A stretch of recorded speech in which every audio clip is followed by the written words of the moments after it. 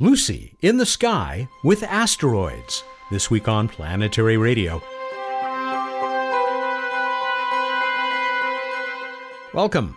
I'm Matt Kaplan of the Planetary Society with more of the human adventure across our solar system and beyond. The Lucy mission will leave for Jupiter before long. Before it's done, it will have visited 7 different asteroids that may be remnants of our solar system's genesis. We'll talk with 3 leaders of this exciting mission, including principal investigator Hal Levison. Rubber asteroids, sure, but rubber telescopes? They'll bounce their way into this week's What's Up segment with Bruce Betts. Happy Space Day of China! April 24th is the anniversary of China's first successful satellite mission, launched in 1970. We'll celebrate it by checking in with Andrew Jones, the Planetary Society's Finland-based correspondent, who closely follows the progress of the ambitious Chinese space program. Andrew, welcome back for this quick update on the Chinese mission that appears to be doing very well on the moon. You wrote about it in a blog post that went up at planetary.org on April 22nd. The title is Chang'e 4 Updates, and Yutu-2 roves into overtime, returns more images. Well, that kind of captures it right there, but I guess these 2 little spacecraft on the surface are doing pretty well. Hi, Matt. Good to speak to you again. Yep, absolutely. The Chang'e 4 spacecraft are both doing well. We're not getting too many or very regular updates. It's normally after Yutu-2 coming out of its nap or the end of the activities for the lunar day. But we're getting some interesting updates so that we can see what's going on. So Yutu-2 has now totaled, I think it was 178.9 meters, which means that it's added about 16 meters over the 4th lunar day. That doesn't sound very much, and it is relatively short distance. And what that tells us is that they're navigating this complex lunar terrain in Von Karman crater, trying to use this spectrometer which they have, which has a very small field of view, and so they need to very carefully approach these different specimens which they want to analyze. Well, clearly they are getting good data. You mentioned in the piece that they just had a ceremony for handing off the first of that data to the international partners on the mission. That's right.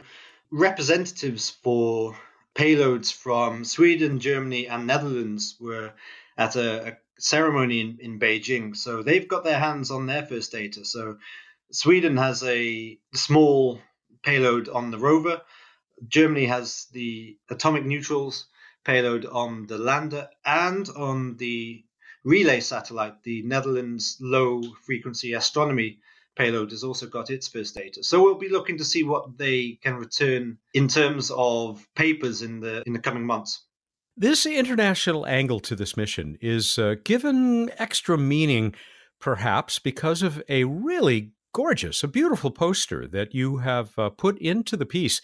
It's worth seeing on its own, in addition to lots of great images from the surface of the moon. It has this English subtitle, Pursue Space Dream for Win-Win Cooperation. It really is gorgeous. It's loaded with iconic and symbolic images, but it seems to also say something about how China hopes to use these missions to further collaboration with other nations. Absolutely. This is a very interesting poster, and I recommend you go take a look to see what symbolism and imagery they have on there, with a blend of space achievements and also Chinese history and culture.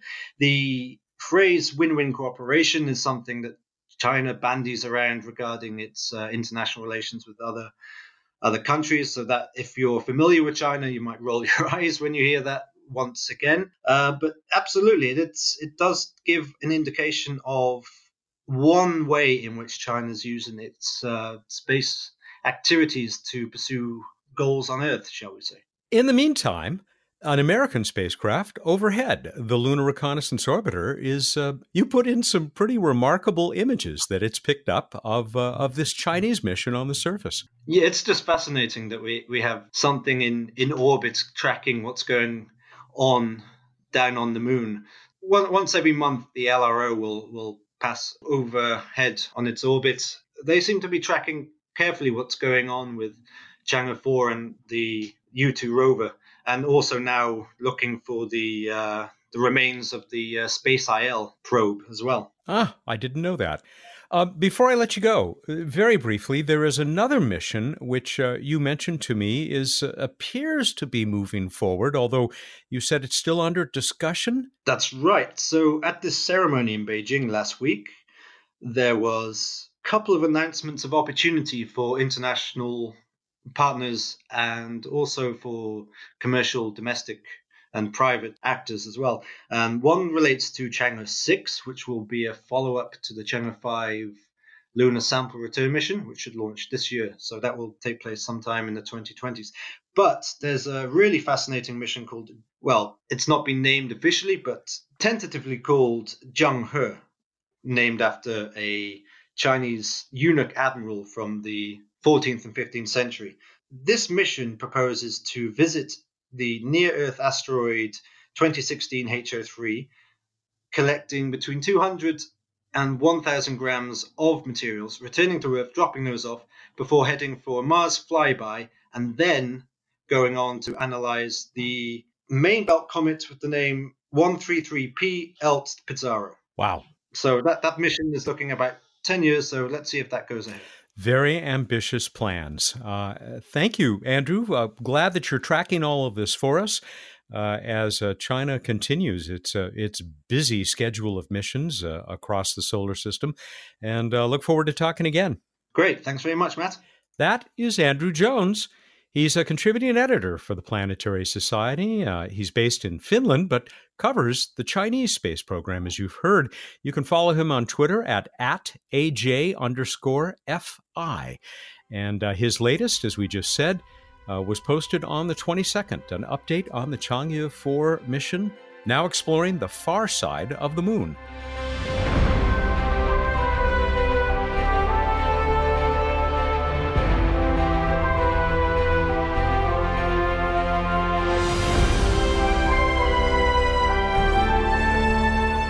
The Voyager spacecraft continue their grand tour, even as they leave our solar system forever. Their fantastic voyages were enabled by a rare alignment of planets that would enable them to visit multiple worlds. Hal Levison, Kathy Olken, and Mike Sakarik are preparing for yet another grand tour. This time the targets are much smaller, but the stories they may tell are just as intriguing and revealing. Principal Investigator Hal and Deputy PI Kathy are at the Southwest Research Institute, headquartered in San Antonio, Texas. Mike is Lucy's Deputy Project Systems Engineer, working out of NASA's Goddard Space Flight Center in Maryland. They recently joined me in a four-way conversation about their mission to 7 asteroids. Hal, Kathy, Mike, thank you for joining us on Planetary Radio. I am thrilled to talk to you about this mission that's going to take us where no robotic spacecraft or human has gone before. It's a pleasure to be here. Thanks for having us. Excited to be here and tell you all about the Lucy mission. And thank you very much. It is exciting. Kathy and Mike, I'm going to welcome you for the first time to the show. Hal, I don't know if you remember it, but you were on quite a few years ago. Back in 2010, we talked about the Oort cloud and those comets that were captured by the sun, which was a fairly new thought, I guess, at the time. We won't spend more than a minute on this, but has that held up pretty well? Yeah, I think it has, at least in the sense that it's a model that can still work. The observations have changed a little bit, and so as a result, it's not clear that we actually need the process, but we suspect that this kind of dynamics happens all the time in star clusters. And so a significant fraction of the Oort cloud could be comets that were captured from other stars. Excellent work. Let's get on to Lucy. Are you on track for launch in October of 2021? Absolutely. We're halfway between what we call the preliminary design reviews and our critical design review that is in the fall. So far, everything is looking good, and we should be there in October 2021 for the launch. Yeah, so it's just about 30 months until we launch, which is going to go really quickly. And as Hal said, we're coming up to our critical design review, and so we call it CDR season. We have many design reviews for our subsystems and peer reviews leading up to the mission CDR. Does this also mean that you're actually bending metal? The spacecraft itself is beginning to come together? Let's let Mike answer that question. Yeah, go ahead, Mike. Yeah, it's because we have to hit our planetary launch window. We have a very aggressive schedule that we're sticking to. And with that, while we're going through our critical design reviews, we are starting some early fabrication and some long leads for some of our components to make sure that we hit that planetary launch date. So yes, we are starting to actually get hardware in right now. We know from past experience how difficult it is to pull together a spacecraft, especially one that is taking on a mission that has never been attempted before. I'll just mention one more thing in connection with the preparations, and I'll address this to you, Hal, but again, anybody can jump in.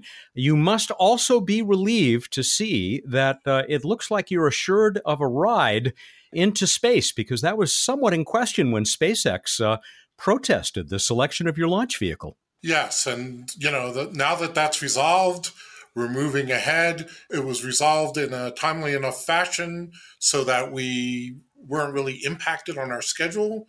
We're in fine shape and moving ahead with that. By the way, it's an Atlas V 401. Let's talk about this mission and what you hope to accomplish. It's a 7-for-1, it seems to me, since you're going to be visiting 7 asteroids, 2 of those that are in a binary system. That's nothing like this has ever been done before, has it, Hal? No, this is a survey of what we call Trojan asteroids, which are objects that lead or trail Jupiter in its orbit by 60 degrees. And that's a very specific amount, right? Because we're talking about Lagrange or Lagrangian points, which I bet a lot of our listeners have heard of, particularly L5, the one that's near Earth, but they might be surprised to hear that these points of equilibrium are not exclusive to Earth. Yeah, these asteroids are in stable equilibrium points called the Lagrange 4-point and the Lagrange 5-point. And the way to think about this from a dynamical point of view is if you put an object in a 3-body problem, right? Jupiter and the sun, and put it down an asteroid exactly at 60 degrees from Jupiter. The gravitational attraction of the sun and Jupiter plus the centrifugal force of rotation cancel out. If you put an object there, it'll stay there forever. And as a result, there's this population of asteroids there that date from the beginning of the solar system. Does this mean that it's a little bit like a gravity-based butterfly net that has been collecting these objects over billions of years? I think that's a good analogy. Not only Jupiter has these Lagrange points, as Hal said, it's a result of a 3-body problem. And so we know of other objects that are in the Lagrange points of other planets. Neptune, for example, has asteroids in its Lagrange points, but we only know about a few of them. There's thousands of asteroids in the L4 swarm and thousands in the L5 swarm that we know of. There's many more smaller ones that we will probably discover in the future.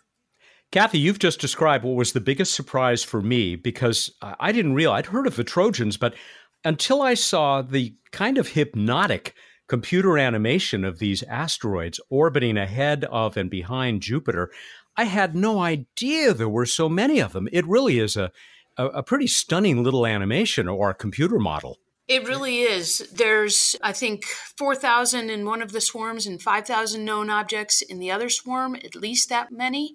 And so this is really a concentration of these objects that are left over from the evolution of our solar system. And that's part of the reason we want to go visit them.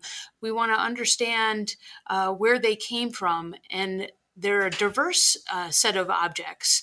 And that indicates that maybe they had different experiences in the past, either forming at different locations or having different evolutionary paths. And so that's why we're visiting 7 asteroids with just 1 spacecraft. 6 of them are Trojans, and 1 is a main belt asteroid that we kind of get for free on the way there that we'll be able to use as a rehearsal. So you can find that movie at our website, which is lucy.swri for Southwest researchinstitute.org. And we will put that link on the episode page for this week at planetary.org/radio, so people can find it from there as well. Why are they called Trojans? You know, I've been asked that question several times, and I have no bloody idea. So I think we should just pass on that question. We will, because I have lots of others. Kathy, you started to talk about how diverse these asteroids are, and I saw on the website that there are basically, you expect to encounter 3 different types. Is that correct? So there's different ways that our targets are diverse. And one way is looking at the spectral type. And so that's looking at the light you see reflected from the surface in the visible and in the near infrared spectroscopically. And so there's 3 different types. They're called C, D, and P types. And that's just one axis of diversity in the objects. Also, there's diversity in the size of the objects and in the color of the objects. And as you mentioned before, one of them is a binary pair, and another one, our smallest target, we expect to be a fragment. So they have diversity in many different ways that you look at them. How have we learned what we know so far about these thousands of objects? What we've learned so far is really from ground-based observations. These are points of light. These are not resolved objects. So you can look at their position against fixed stars. You can look at the amount of light that you see reflected from the surface. You can look at how that light changes over time as they rotate. But we haven't been able to see detailed images of the surface and what the surface geology looks like and what the surface composition looks like at a resolved level. And that's what Lucy's going to give us. It's going to really revolutionize our view of these objects by giving us the first close-up looks at them. Are you pretty confident? I mean, do you know enough to say that of these 7, you'll have representatives of all 3 of these types that you've just mentioned? Yes. What we don't know is what that actually is telling us about how they formed, right? The overall goal of the Lucy mission is trying to put real constraints on our theories of planet formation and the evolution of the outer solar system, and I could talk a little bit about that. That's the goal of Lucy. What we're going to use is information about the geology, about the cratering, about composition, to try to constrain the models of planet formation. The analogy I like to use with regard to why small bodies are so important to unraveling our formation models, it's a little gross, but I think it's appropriate, is of a murder scene. Sometimes the blood splattered on the wall can tell you more about what happened than the bodies laying on the floor. And these small bodies represent the blood splattered on the wall. And in particular, the Trojans, because they're out near the orbit of Jupiter, really are going to allow us to understand how planets like Jupiter formed. I think you're watching too many CSI shows. I've heard it before, and I laugh every time. How is Lucy, what will it have on board? What instruments are going to be able to reveal so much more about these asteroids once we're up close to them? We have 3 primary instruments on board the spacecraft, and they're LaRalph, LaTeS, and LaLaurie. We will also be using some of our engineering cameras for some of the science for the asteroids as well. The Ralph instrument has both color, panchromatic, as well as near-infrared imaging of the asteroids, and that'll give us high-resolution pictures. It will give us good pictures as well as compositional knowledge. The LaLaurie instrument, which is similar to New Horizons, LAURIE is long-range reconnaissance imager, and that'll give us our high-resolution pictures of the asteroids, as well as it'll help with our optical navigation as we're navigating our way into the asteroids. And the LaTeS instrument is thermal emission spectrometer that'll help tell us the temperature for the far infrared for the bodies. That'll give us information about their thermal properties. Kathy, there's a lot of legacy for all 3 of these, right? I mean, definitely New Horizons, which you are a deputy project scientist for, but also for TESS. That's right. These instruments all have a lot of heritage from past missions. There's a Ralph instrument on New Horizons, and that's what gave us the color images that are so beautiful on Pluto. And then there's the Lori instrument, which fulfilled the same role on New Horizons as it does on Lucy, doing optical navigation and really our highest resolution imaging. And then Lattes has heritage from OSIRIS-REx. And there's also a variant of the Ralph instrument on OSIRIS-REx called OVIRS, which is the infrared part of the Ralph instrument. So there's a lot of heritage that helps to build the instruments, and we can just keep making them better and better so that we get the data that we need when we go to the Trojans. I guess another similarity to New Horizons is you're not going to be orbiting any of these objects, are you? These are flybys, like the flyby of Pluto and the much more recent, more distant object. That's right. These are all flybys, and we are flying by at a velocity of approximately 5 to 9 kilometers per second, which is really quite fast. It's not a speed that we really deal with here on the Earth very much, but it's slower than the New Horizons flybys, and it will allow us to get the data that we want as we fly by, and also to accomplish our mission objectives in a timely way. We get to our first target in 2027, our first Trojan target. We got to get to Donald Johanson, our main belt asteroid, in 2025. So you have to have a lot of patience to be exploring the outer solar system. Ain't that the truth? If you think about it, this is a 12-year-long mission, but most of the critical science is going to be collected within a few hours. Wow. So a lot of this time is spent just getting from one target to the other. And it's the velocity, obviously, that allows us to do that. But that means that the encounters don't last very long. Yeah. You could do a mission like this with electric propulsion, and that most certainly has been looked at.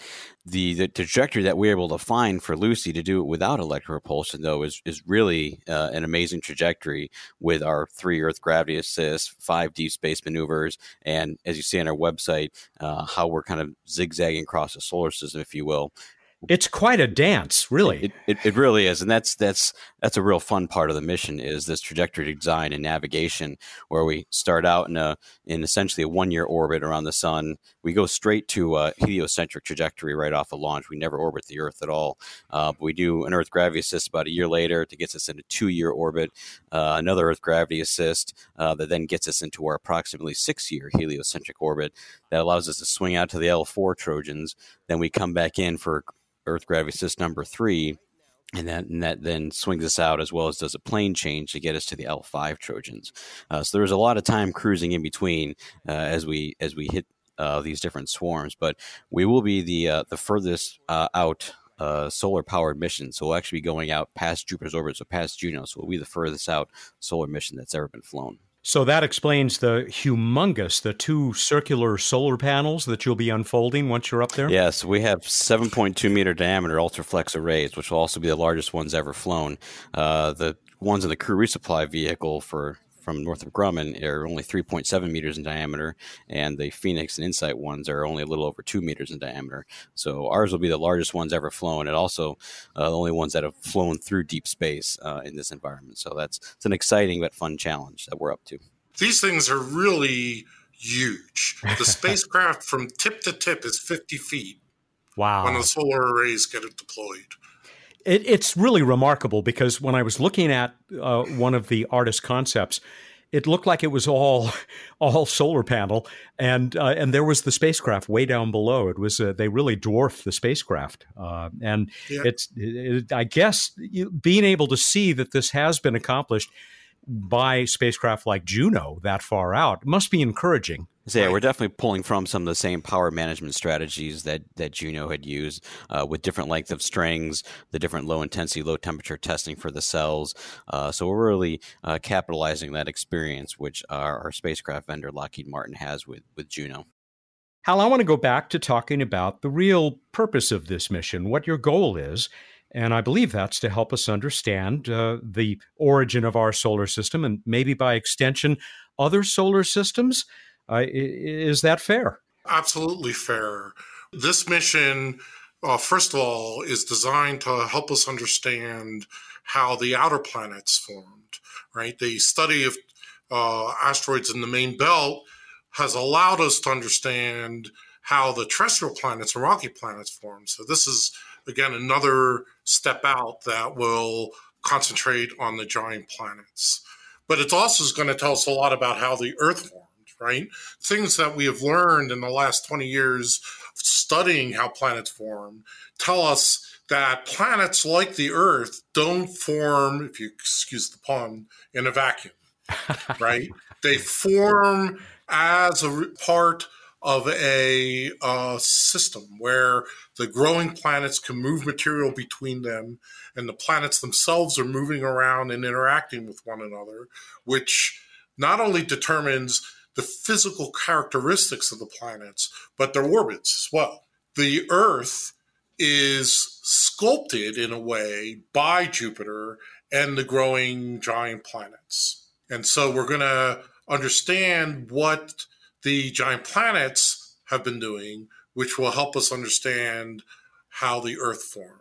Another aspect of this mission that I think is very important is that there are theories for the formation of the Earth which suggest that it formed dry, and that the volatiles and organics from which were made came in late in the planetary process.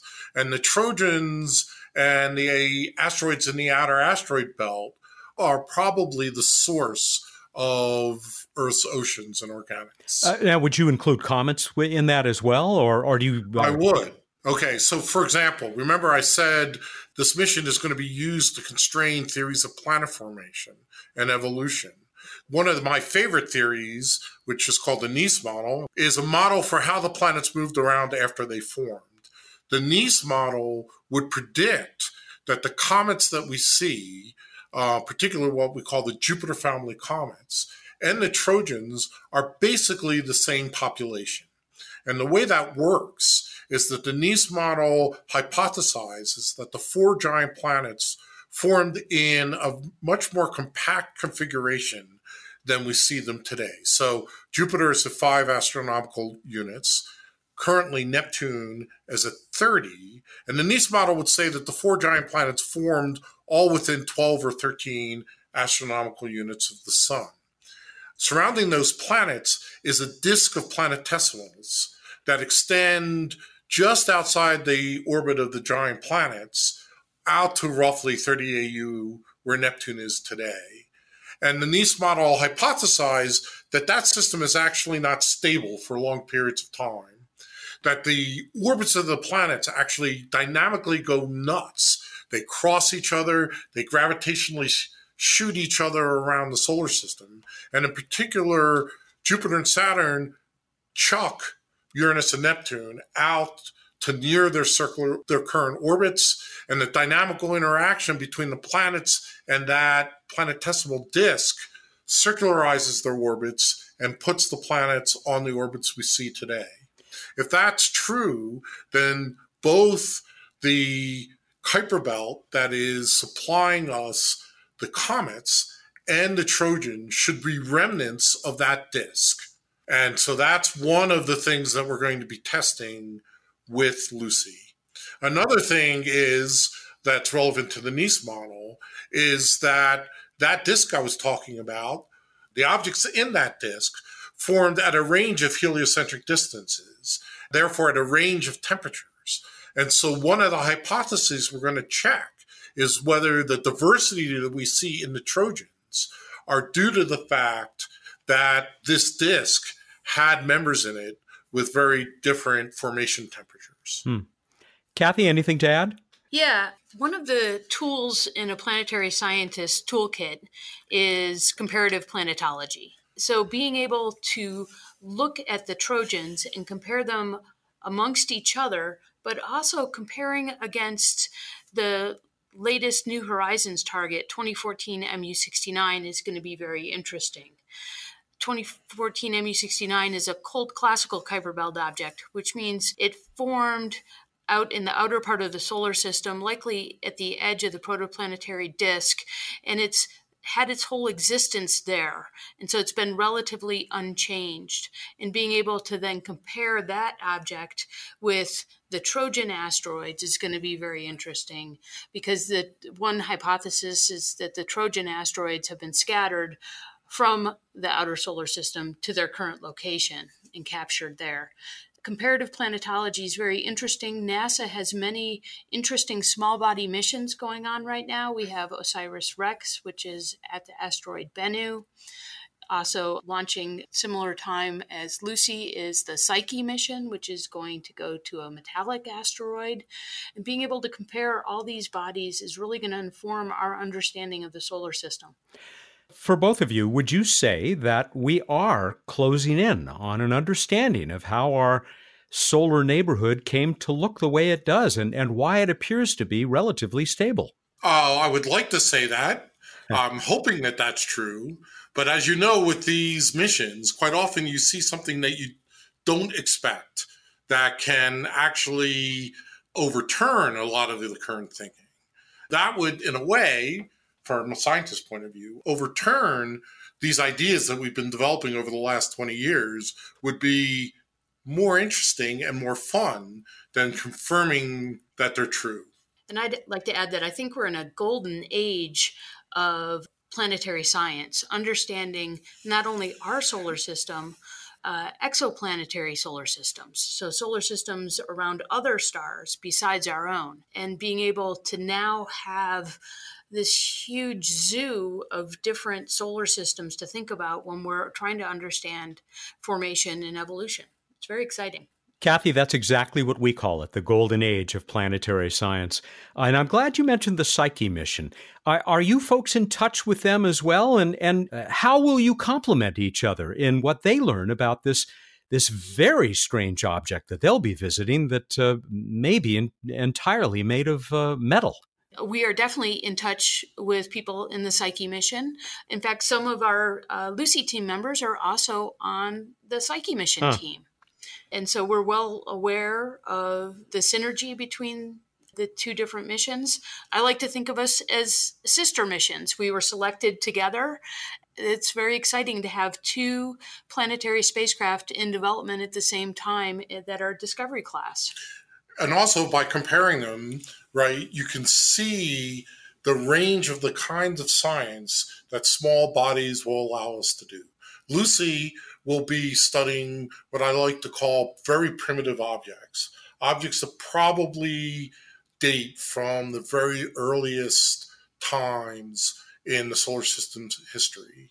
Psyche is going to the remnants of a differentiated planet. So it actually formed quite late in the evolution of the solar system. As a planet, it went through a lot of the same processes that the Earth did, and the mantle got blown off in some kind of impact, we think. And as a result, we can study both the differentiation process that occurred in the Earth and the formation of the most primitive objects in the solar system with these small body missions. Extremely exciting and very cool. Mike, you at Goddard get to work on lots of different missions with lots of different partners. What is the nature of your work on this one as the Deputy Project Systems Engineer? Well, so the role of the project system engineering team is to make sure that all elements of the mission are working together.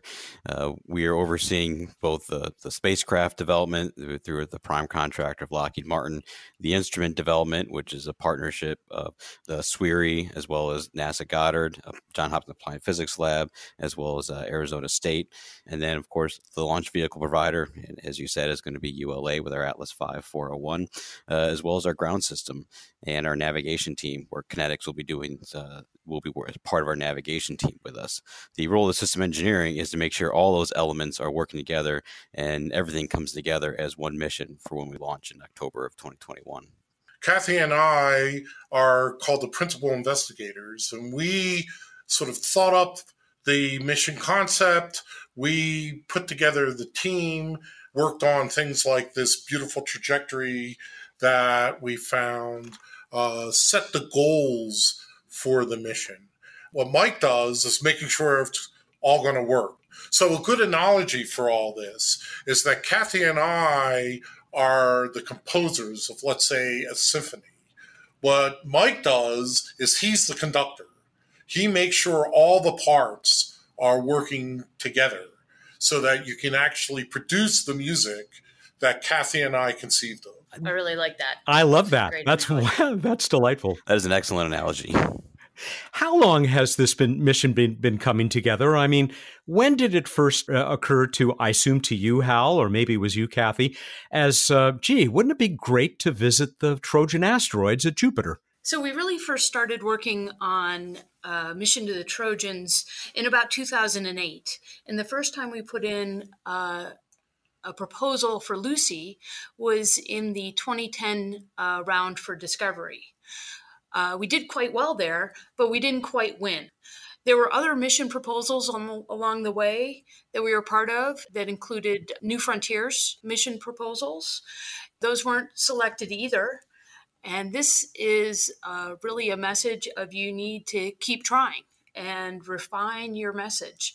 When the most recent Discovery AO came out in 2014, the one that we proposed, the Lucy mission, over the years, the architecture of the mission has evolved because there's different decadal surveys that you're responding to. The decadal survey is the voice and direction of the planetary science community to say what they think the direction of planetary science should be for the next decade. Yeah, something that comes up quite frequently on the show. Major mission proposals need to be responsive to the decadal survey. So our mission concepts have evolved over time, and it's really quite exciting because this one is outstanding with its diversity of targets and the rich scientific return that we're going to have. So I'm really excited that this Lucy mission was selected. The trajectory that we have, this amazing ability to go to these diverse, interesting objects, and the number of them, is a matter of luck. And so the universe, the planets are aligning to allow us to get something that is this exciting and cover the diversity that we see. So one advantage that we happened to have in this round is that we found this amazing trajectory. Do you think of it in terms of the Voyager missions, Voyager 1 and 2, and their grand tours, which were also once in many lifetime opportunities just because of the trajectory they were able to follow? I think it's an excellent analogy.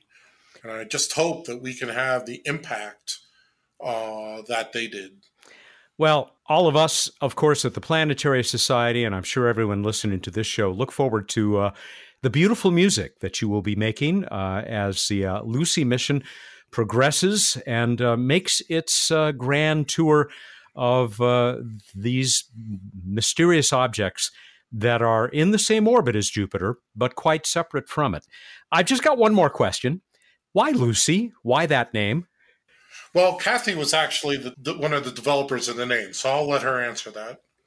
The Lucy mission is named after the Australopithecus fossil, Lucy, that was discovered in East Africa. And just like the Lucy fossil revolutionized our understanding of hominid evolution, the Lucy spacecraft mission will revolutionize our understanding of solar system evolution. So there's a lot of great synergy and analogies between the Lucy fossil and the Lucy mission. Also, the main belt asteroid that we're flying past, when we were originally formulating the mission, it didn't have a name. And so we decided to have it named after Donald Johanson, who was one of the discoverers of the Lucy fossil. It's going to be very exciting to take the Lucy spacecraft past the asteroid Donald Johanson. I love the romance of thinking that we are going to be learning about these ancestors of our solar system through a mission that has the name given to one of our own human ancestors. Maybe Lucy was an explorer in her time as well. Folks, it has been delightful. I very much look forward to talking to you again as we reach the time when Lucy will begin its long journey, its 12-year mission. What would that be? Almost 2.5 times longer than the Starship Enterprise, the original one. Yes. I wish you the best of luck. And Mike, for you, I hope that spacecraft keeps coming together in exactly the way that you want it to, so that Kathy and Hal and all the other scientists can get their work done. Most certainly. It was a pleasure. Thank Thank you you very much, Matt. Our guests have been the principal investigator for the Lucy mission to the Trojan asteroids of Jupiter, Hal Levison, like the deputy PI, Kathy Olken, who is also from SWRI, the Southwest Research Institute, and a little ways away from them, across the country, the deputy project systems engineer for this mission, Mike Sakarik, at the NASA Goddard Space Flight Center.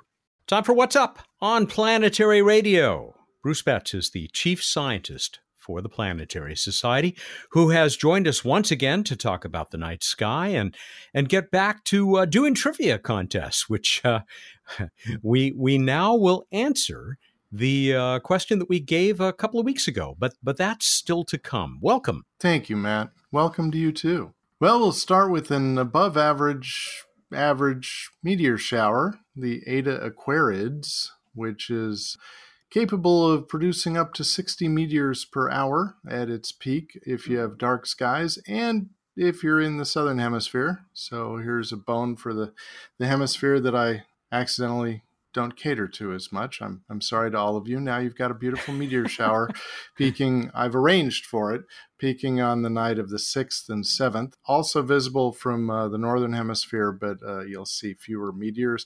It's good in terms of the moon. The crescent moon will set early in the evening. So May 6th, 7th, Eta Aquarids meteors.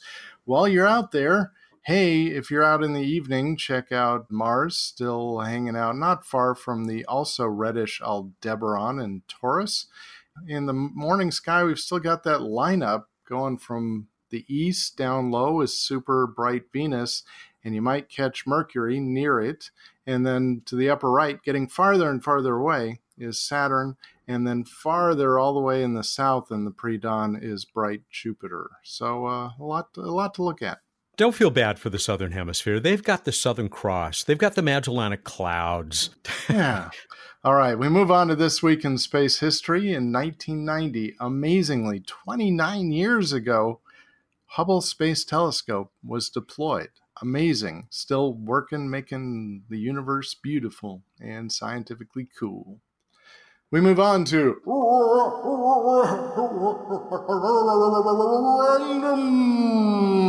Random Space Fact. Well, I thought that motor wasn't going to turn over for a moment there. So Pluto, our friend Pluto, its orbit is quite non-circular, quite elliptical. How elliptical is it? Well, if you got to stick with me on this. You'll be amazed if you hang in there. So the difference between its closest point to the sun and farthest point from the sun, the difference is about the same as Uranus's regular distance from the sun. Wow, that's a lot. There it is. They didn't have to wait long for that. Okay. All right, we move on to the trivia contest to satisfy you all with an answer to a question. I asked you what telescope was used to discover Eris, Sedna, Orcus, and the soon-to-be-named 2007 OR-10. How'd we do? Here is the answer embedded in the latest contribution from our poet laureate Dave Fairchild in Shawnee, Kansas. A telescope at Palomar is scanning toward the heavens. It was named for Ocean back in 1987. It takes wide field images of 48-inch Schmidt, and Pluto killer Brown discovered Eris using it. Cool. Not only a poem, it got all the key points. It's the Samuel Ocean Telescope at the Palomar Observatory. That, according to our winner, James Shields of Scarborough, Maine. Congratulations, James. I think he's a first-time winner, and he has picked himself up a 200-point iTelescope.net astronomy account from that worldwide network of telescopes operated out of the Southern Hemisphere. So there. And a Planetary Society Kick asteroid, Rubber asteroid. I'm sure there'll be a few of those flying around next week outside of Washington, D.C. More about that in a moment. We also got this. Jordan Tickton He said that Samuel Ocean, he's the same guy, same philanthropist, who gave his name to the planetarium at the Griffith Observatory, a place that is near and dear to many of us in Southern California. But that's not all he did. For Mark Little in Northern Ireland, he was very much a philanthropist. He dedicated his wealth to building low-cost housing in conjunction with the federal government until his retirement. So good on you, Samuel. Nice. Good facts. And we've got a new question for you. Ganymede is the largest near-Earth asteroid. What is the second largest near-Earth asteroid? Go to planetary.org/radio contest. This is so appropriate because we will answer this question, and we will answer it in front of a crowd on May 1st. That'll be Wednesday, May 1st at 8 a.m. Pacific time. And that night at the Planetary Defense Conference public event, Bill Nye versus the Asteroids, you and I will be on stage to do another live version of Planetary Radio Live and What's Up, and we'll have I bet, won't we have a live trivia contest for people who join us there at the University of Maryland? Exactly. And we'll have asteroid experts and NASA's chief scientist and the Planetary Society's chief scientist. It'll be great. It's going to be great fun. And you are the overall host, so I will follow your lead, sir. There's a first time for everything. For this one, you again will have a chance to win yourself a Planetary Society rubber asteroid and a 200-point itelescope.net account. I bet we'll have a few to throw out to the audience that night as well. Not telescope accounts, asteroids, rubber asteroids. Telescopes. Rubber telescopes. The best kind. Deformable mirrors built in. All right. Little adaptive optics humor. Very well done. We're done. All right, everybody. Go out there, look up the night sky, and think about how non-circular you are. Thank you, and good night. I'm a little less elliptical than I used to be, but just as eccentric. That's Bruce Betts, the chief scientist for the Planetary Society, who joins us every week for What's Up. Planetary Radio is produced by the Planetary Society in Pasadena, California, and is made possible by its grand voyaging members. Mary Liz Bender is our associate producer. Josh Doyle composed our theme, which was arranged and performed by Peter Schlosser.